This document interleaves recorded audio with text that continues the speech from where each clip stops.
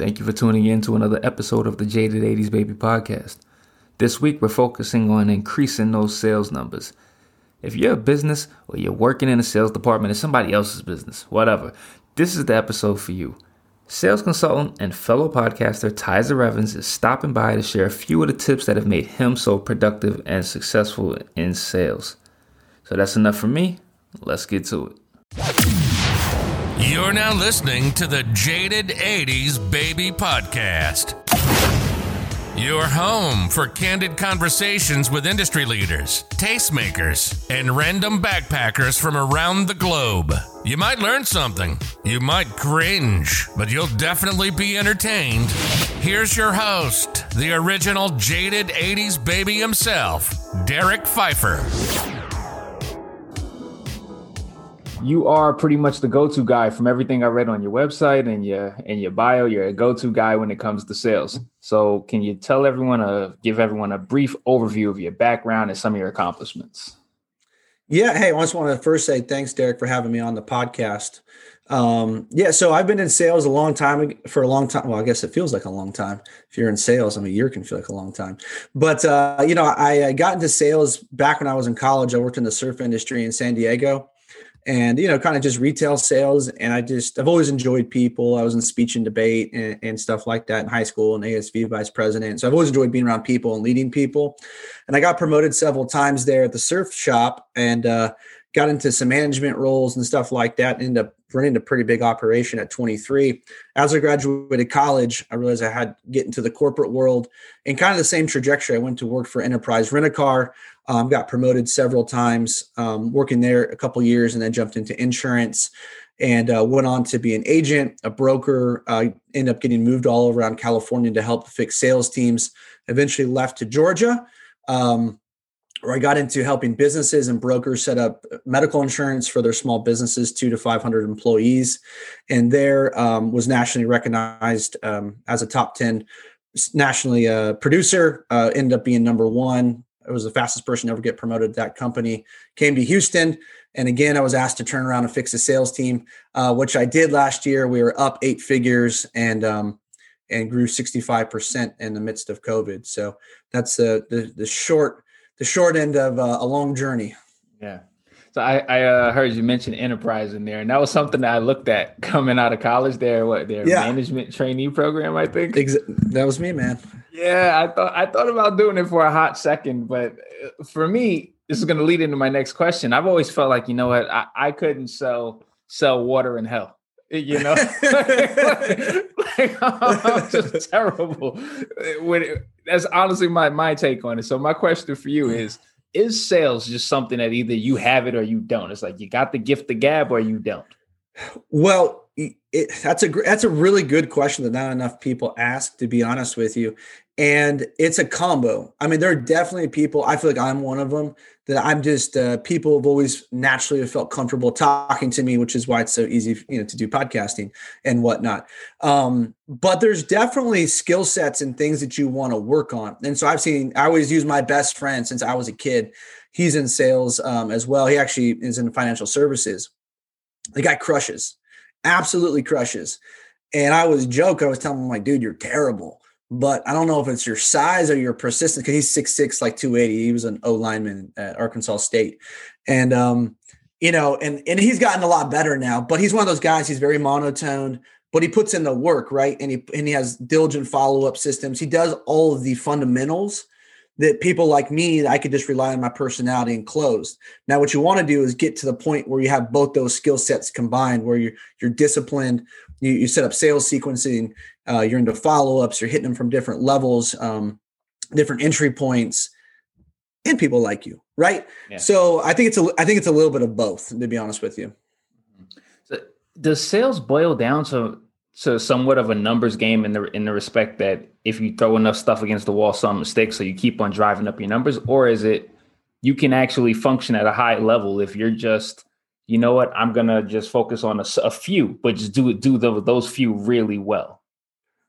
Yeah, another great man, Derek. We're 5 minutes into this. You're bringing some fire questions, dude. So again, it's going to depend on your vertical that you sell in. sometimes you might be in a situation where, yeah, you've got 15 or 20 key accounts and that's it. You're not going to be omnipresent. You're going to dive deep into those accounts. You're going to have the org chart completely figured out of who's who. And you're going to be, figuring out who's a decision maker versus an influencer and working through the organization like that. And that's going to make sense for some verticals. Now, if you're in B2C, you're selling cell phones or just car insurance, right? Like you want to be omnipresent. You want to be anywhere and everywhere all the time. And that's kind of what I've done and how I was able to fix this market in Houston so quickly is that I just established what markets are we lacking in, but we have great rate play. Where would people be most receptive to us? Hit those markets all at once, ramp up, scaling our hiring and whatnot. So it's really just going to depend on your niche and what you're doing. But I'm to that point, though, I'm always of the adage that you never have a sales problem. You always have a pipeline problem, right? The pipe is life. So even if you're very concentrated in your vertical, it's still important to do your due diligence and figure out the who's who with inside of an organization.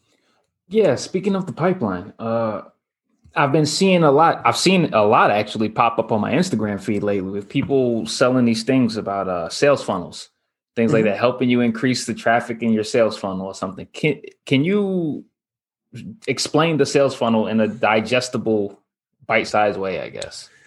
Yeah. So a funnel, it's not something that we use. It's more of a marketing tactic to be honest with you. What I specialize in like, how do you get around the gatekeeper? How do you get to a C-level executive? Those are things that I'm skilled and proficient at, but I owned an e-commerce business for a while that I sold. So I am familiar with funnels. So a funnel is basically almost like a landing page where it's just going to be boom. Like here's probably where you're at. Here's where you want to be, and here's how my product can help you get there. And if you're interested, put down your email and we'll send you info. Or it's just like, hey, maybe I'm a sales guy, right? And I'm trying to find guys that I can coach. And so say like, here's where I started. Here's where I'm at now. It could be me driving my Range Rover or whatever. Here's my free ebook that will help you get to where I'm at. Give me your info. And then they're in the funnel, right? So then that's when you start the email campaign of hitting them until you basically get them to purchase multiple ticket items with inside of the funnel. So I've got a friend who's actually running what do you call it? I guess an e-course, it's an e-course. Mm-hmm. And we were actually having this discussion the other day. We were talking about, well, how much free content, how much of the stuff like the ebook in your example, how much of that do you actually give away before you start asking for money? If you based it on, let's say, a percentage out of 100, what percent do you actually give away before you start asking for money? Yeah, not very much. You want to have like 1 or 2, 3, maybe lead magnets, depending on how many different funnels you're running. And you could use the same magnet, just, design the funnel to be a little bit different with different verbiage, kind of like A/B split testing, right? So that's what you see a lot of authors like Grant Cardone's famous for it. He's got like 5 books he offers for free. Everything else you got to buy. You see that a lot now with a lot of guys. Brendan Kane, I bought his book for free. Ed Mylett might send his book out for free. So that's usually like an entry point. But then it's like a sequence, right? So then, you got my free book, but then you can get my course for $47, or you can join my mastermind class for $997, $1,000, or you can have one-on-one coaching with me, over the course of the next 6 months for $10,000. So they'll definitely have different sequences, but the free prop is usually to get you in the funnel. So then they can start to scale you up and get more bought into their brand and have you spend more money with them. Okay. So let's dig back into your experience in sales, since that's your wheelhouse, right? Can you walk us through your first big sale? Okay. So what was the issue that you came across? How'd you go about recognizing that you had an issue, and what'd you do to fix it? I've sold a lot of different things, but I would say that I landed a really big client. And it was this guy out in Georgia, and I had hit him a few times and we chatted, and then he ghosted me. And I did my due diligence, went to his website, found out who his team was, hit some other team members, had good conversations with them. Then I knew that they were putting in a word for me on the side. And over the course of a year, I ended up calling this guy 17 times. I probably emailed him 25 times. I met with his business partner. I talked, and that was just me calling him. Now, I probably put in another 25 calls to people within his team, within his organization. Eventually landed a meeting. It was 13 months later from the first time I'd ever tried to contact him. Landed the meeting. The meeting went really well. Met for an hour and a half, and then went on to. He gave me a shot at writing a group. Because he represented several small businesses all over the country, and that led to $3 million in revenue. Yeah, see that right there. You mentioned something in there. I think you said you called him like 25 times or something like that. Mm-hmm. How important is that to being successful? Like not being afraid of saying no, or not, just the willingness to keep on attacking a situation. Well, yeah, you gotta have some thick skin, and that's why a lot of people don't make it in sales. They like the idea of it because it's really, you can be, kind of like you are an entrepreneur, an intrapreneur if you're working for a big company, right? You're in control of your own destiny, your paycheck, if you write with the right company or the right type of comp plan. And I just built like a kind of calloused myself, and I look for small wins. But yeah, I mean, most people don't realize average salespeople, they follow up less than 3 times. The average salesperson follows up less than 3 times. And that's why most salespeople, it's always the grass is always greener. You see them job hopping, is because they don't give it enough time and enough effort, enough discipline to help that one person, or to go after that one person.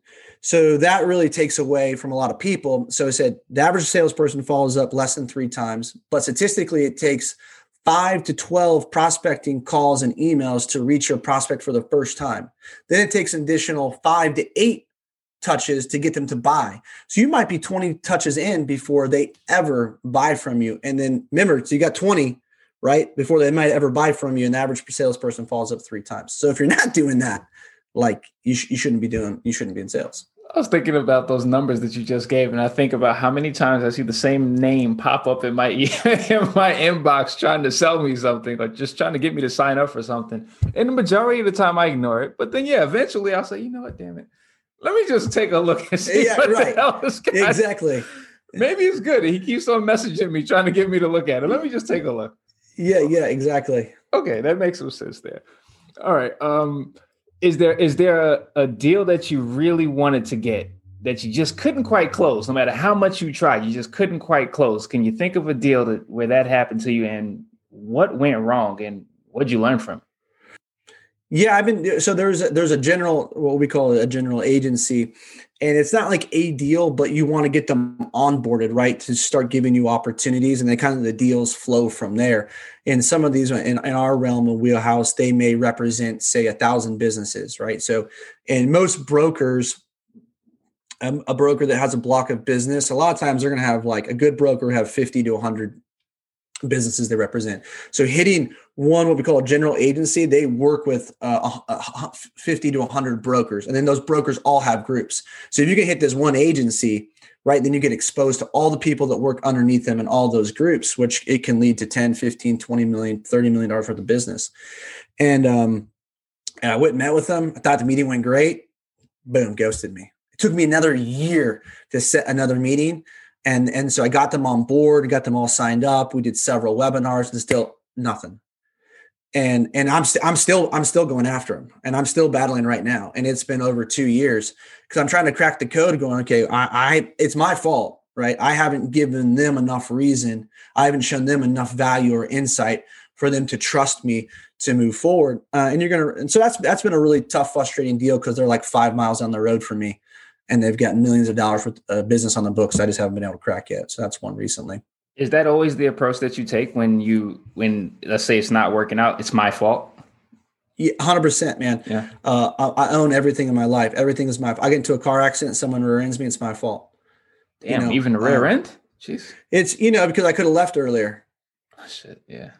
So, it's and this is what we're trying. We see more and more in society, is just that people would rather bathe in their victimhood than own the accountability of everything in their life. I tell people, I said this in my morning meeting this morning, so that some guys were fucking off last week because I was on vacation and they wanted to watch March Madness, which is cool. I'm all about that. I love basketball, but it's just like you're a product of the decisions you've made thus far in your life. And you have to accept that because you've made small incremental decisions or you've developed habits that have either put you where you want to be in life or they've held you back where you want to be in life. And it's easy for people to say, well, I had a rough childhood or had this happen or had this happen or had this happen. And if you can validate that and use those as crutches, then you're never going to get to really where you want to be. So now those groups that you were mentioning, that's through your consulting service, right? No, so that is through, I work for a Fortune 100 company. So it's through there. But you also run a consulting service on the side? Yep. Can you talk a little bit about that and the services that you provide? Sure. So it's just, a lot of people would hit me up on Instagram and say, hey, man, like I need help, closing this deal. Can you give me advice? And I don't mind giving out free advice, but it was like happening a lot. And so I was like, well, I can, I'm a hustler, I'll put it out there and, have developed a website where people can come, they can work with me one-on-one. And then I saw too, as I started working with more insurance agencies, been doing that for 12 years and I flipped 7 insurance teams, anywhere from 20 to 100% increase in revenue. So then I had a small businesses reach out and say, hey, can you help put systems and metrics into place to help our business grow a little bit more? And usually I'll work with them from anywhere from 3 to 6 months and, meet once a week for a half hour, whatever they want to do. Yeah. I remember a previous guest that I had on where she was talking about like a bootstrapper mentality where you're trying to do everything yourself. Now, let's say you're someone like me, right? Where I can admit flat out that sales is not my thing. I suck at it, right? I'm never going to be good. But let's say everyone's not like me. How do you know when it's time to just admit that it's not your thing and bring in someone like you, where you're like the Mariano Rivera of this thing? Yeah. So you if you're not hitting your goals, right? Like, a good business should have a goal, should have missions. And if you're realizing that, what's the industry closing ratio for whatever your particular vertical is, maybe industry standards 10, 15%, and you guys are at 8. Well, why is that, right? There's something happening. If you're not hitting your quarterly objectives, you need to be able to grow because you're trying to expand into new markets. It's usually, it's always like sales and marketing. Marketing is going to say, well, sales can't close leads. And sales is always going to say, well, they're just sending us shit leads. And so it's just getting in there and discerning the difference of really what's happening. Maybe market isn't hitting the right people, but maybe sales has a broken process. Maybe they don't understand their metrics. Maybe they're not putting enough calls. Maybe they're just using the wrong script. I mean, it could be a lot of different variables. So sometimes getting that outside perspective, especially for small businesses, because to your point, not everybody, like not every entrepreneur, like although they are in sales, they're not going to be good at sales or like sales, right? Maybe they're an engineer. And so they just want to focus on like Musk, he just wants to focus on engineering all day. That's what he says he spends 80% of his time doing. So you want to bring in a guy like me to help grow the business. And you can't do that if you don't know anything about it. Right. So you need a sales force. And if you're not the guy to teach people how to do that, then you need to bring someone on who can. So you were just talking about a website. All right. So you started putting out a feeler to see how things were going because everyone was asking you for advice. Right. Mm-hmm. And you started with a website.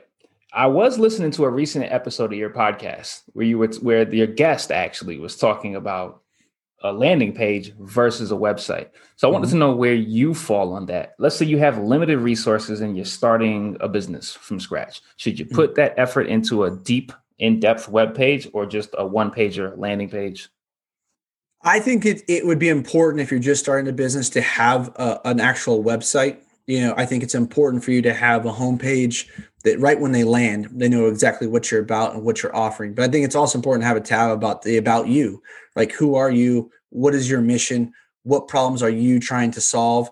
And for me, it doesn't have to really be much more than that than probably a contact page. So if they want to get into contact with you, but if you've got multiple different product offerings, those should be laid out there. You should put your prices out there. I'm not a fan of people holding back their prices unless there's some variables, right? And whatnot, like consulting, there could be a variable on what you're doing. So, but a landing page is great if you run a podcast. You don't need to have like a super built out site, but it would be really helpful if you had a one page that just had embedded files of all of your stuff that you could drive traffic to help grow your presence online, and maybe just like a little guest box where if people are interested in being a guest on your podcast because they're digging your vibe, they could fill that out and boom, they get a little bit maybe about who you are. They've got all of your material and then have a way of contacting you. It doesn't need to be anything more than that. So I'm always kind of like, I feel like we're getting away from traditional websites, although I do think that they're important and people are more going to landing pages because, as our mentality of wanting just quick information, people aren't going to sit there and sift through every tab, right? So if you can get it to them on one clean page, I think it's highly effective. Definitely agree with that. And what you were just talking about in terms of people not putting the prices up front, I just want to know from your experience how common you find this in your interactions with clients. For me, if I don't see the price, I'm not buying. I just feel like you're hiding something from me. You're going to get me all excited. Let me build up a lather and get all into this thing, go down the funnel, I guess. And then you're going to hit me over the hell. Yeah, that's going to be $2 billion. Bang. So then when I don't see a price, I don't care what it is. I'm not even going to deal. So what have you found is a more successful approach, with your history, putting the price out there out front or holding it back? Again, it's going to depend on the vertical. I know I hate giving these types of answers, but so it's like insurance. Like I can't give you a price because it's going to depend on is Derek a good driver? They're like, what kind of car does he have? How many miles? So I couldn't be like, that's why it's kind of bullshit when you see sometimes commercials. We can save you $350. Maybe, maybe you can, you know what I mean? I could have 4 DUIs. You're not going to give me insurance. So, you know what I mean? You're not going to save me anything. So it's going to depend on what it is. But hey, man, if like you're selling cell phone plans or you're selling like sunglasses or whatever it is, or external hard drives, it's $100. It's $200, it's $300. Even if you are doing consulting, like my wife, she owns her own business. And so she has packages and she just puts the price on the packages. She's an interior designer. So you work with her for 5 hours, it's $450. It is what it is. There's no, we're not trying to trick anybody, so that's just, I think it depends on what you're selling, but I'm more of the, in favor of showing the price up front to your point. So be clear and transparent with people. Now, is there a book that you can remember that you read, just one book that really changed your approach and your mindset towards sales? Yeah, The Challenger Sale by Matthew Dixon and Brent Adamson. That was, I can elaborate on it if you want me to, but that was one that really. No, you don't need to elaborate because if they didn't read it, they'll go read it. Okay, so good. Yeah. All right, cool. And let's talk about your podcast. We're going to start to wind this down, but I want to make sure that people get your podcast because I did get to listen to bits and pieces of a few episodes, and there's a lot of good information out there. So tell them about your podcast. Yeah, so the podcast, Grind Sell Elevate, I started 3 years ago. It was really a way for me in the last 10 years. I've 10x'd my income. And so I really wanted to help people that wanted to be good at sales, get better at sales, and so it was kind of like, man, here's a way for me to be able to put out info to get to the masses. And so I started the first 95 episodes with me just kind of riffing and talking about different ways to stay motivated or get out of a slump or how to get around a gatekeeper. And as it grew, now I have a lot of guests on that are specialty guests in certain niches, like you're talking about, like guys that maybe just specialize in conversion or SEO or sales, right? Or it could be marketing. It could be international business. Sometimes I go off script. Like last week, I had Desmond Clark on. He used to play for the Bears. Yeah. So, nice. Just a little different. But he's doing motivational speaking now, and he's got a hell of a story to tell. So it's a little all over. But yeah, definitely the goal is to provide a lot of insight and value for people. All right. So before we close out, you did mention something in there that I know I forgot to ask about because it's something that gets on my nerves. How in the world do you get around the gatekeeper? Well, that's a great question. Sometimes it's there's a couple different tactics you could use. Always the first one I always recommend to people is, man, just be friendly. Like so many people don't realize that the gatekeeper is typically an influencer, especially if you're calling the small businesses. It might be, the gatekeeper might be the owner's wife. Right. So Don't be an asshole. It could be the owner's son that's answering the phone, right? So I always take down their name. I have a conversation with them, and usually I can extract a lot of information. Hey, when's the best time to catch them? I've called Derek. Man, it looks like every week for the last 5 weeks, and he's never in the office, which I can appreciate. He's really busy. That's why I'm trying to get a hold of him. But do you mind, Bill, if you could give me the best time to get a hold of him? Yeah, he's usually in his office every day between 8 and 9:30. I really appreciate that, Bill. Thanks so much. I'll give him a call tomorrow between 8 and 9:30, right? Or a lot of times, if you're trying to hit like C-level executives, they're usually first one in, last one out. So you call them offline on a direct line, or the direct line, the office line gets forwarded right to somebody who's there. Great way to catch them is by coming in early or staying a little bit later. Hit them on LinkedIn. Usually those aren't monitored by administrative people like a general email box will be. So those are kind of the 3 ways that usually will work pretty well to get around the gatekeeper.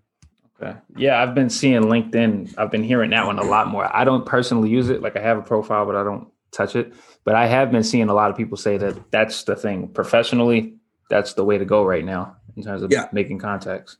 Good. Yeah, it's like Facebook of 2012 right now as far as organic reach. It's really powerful. Okay. So are there any other side projects that you're working on that you want people to know about? I appreciate you asking me.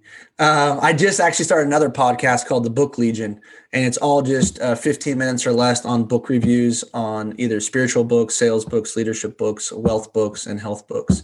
So all pillars to help elevate your quality of your life. Okay, good deal. Good deal. And where can people go to connect with you online, learn more about what you're doing? I'm at Tizer Evans pretty much on all social media platforms. I'm even got a TikTok, although I'm 36. But I don't do any dancing, so don't get excited. Yeah. Or just my website, TizerEvans.com. Okay. And final advice, any final words of advice?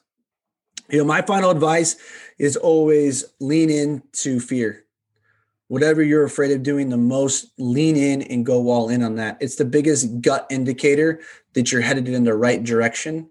And the ego is telling you not to do it. But the more that you can overcome it and lead into fear, man, it truly is freedom on the other side of that. I know for me, I've had to move 4 times to have job promotions. And every time it was scary because I was going to a new place, didn't know people, didn't know the job. And every time I've made more money and I've made better friends and had a better quality of life. So that's always my message to people. I love that right there. The progress that's on the other end of that, when you lean into that fear, you actually overcome it. You come out on top. There's nothing like it. Right. 100%. All right, Tizer, man. Well, I want to thank you for coming on the show, man. It's been a blast talking to you. Yeah, you too, Derek. Thanks for having me, man. You've been listening to the Jaded 80s Baby Podcast.